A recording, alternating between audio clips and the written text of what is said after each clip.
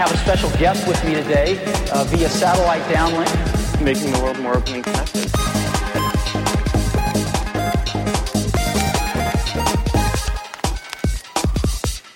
Welcome to the Today in Tech History podcast, where you learn about a few tech-related events that occurred today, December 31st, from history. On this day in 1923, the chimes of Big Ben were broadcast on radio for the first time by the BBC, beginning a New Year's tradition. On this day in 1938, cops in Indianapolis put Indiana University professor Rolla Harger's drunkometer to its first practical New Year's Eve test as a breath analyzer. Suspected drunks blew into a balloon and the air was mixed with a chemical solution that turned darker the more alcohol was present.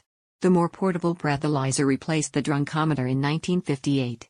On this day in 2001, Microsoft provided its last day of support for Windows 95, making it officially obsolete according to the Microsoft Lifecycle Policy, after only 6 years. That's a look at tech history for December 31st.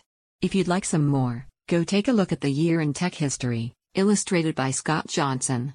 You can find it at tommerrittbooks.com.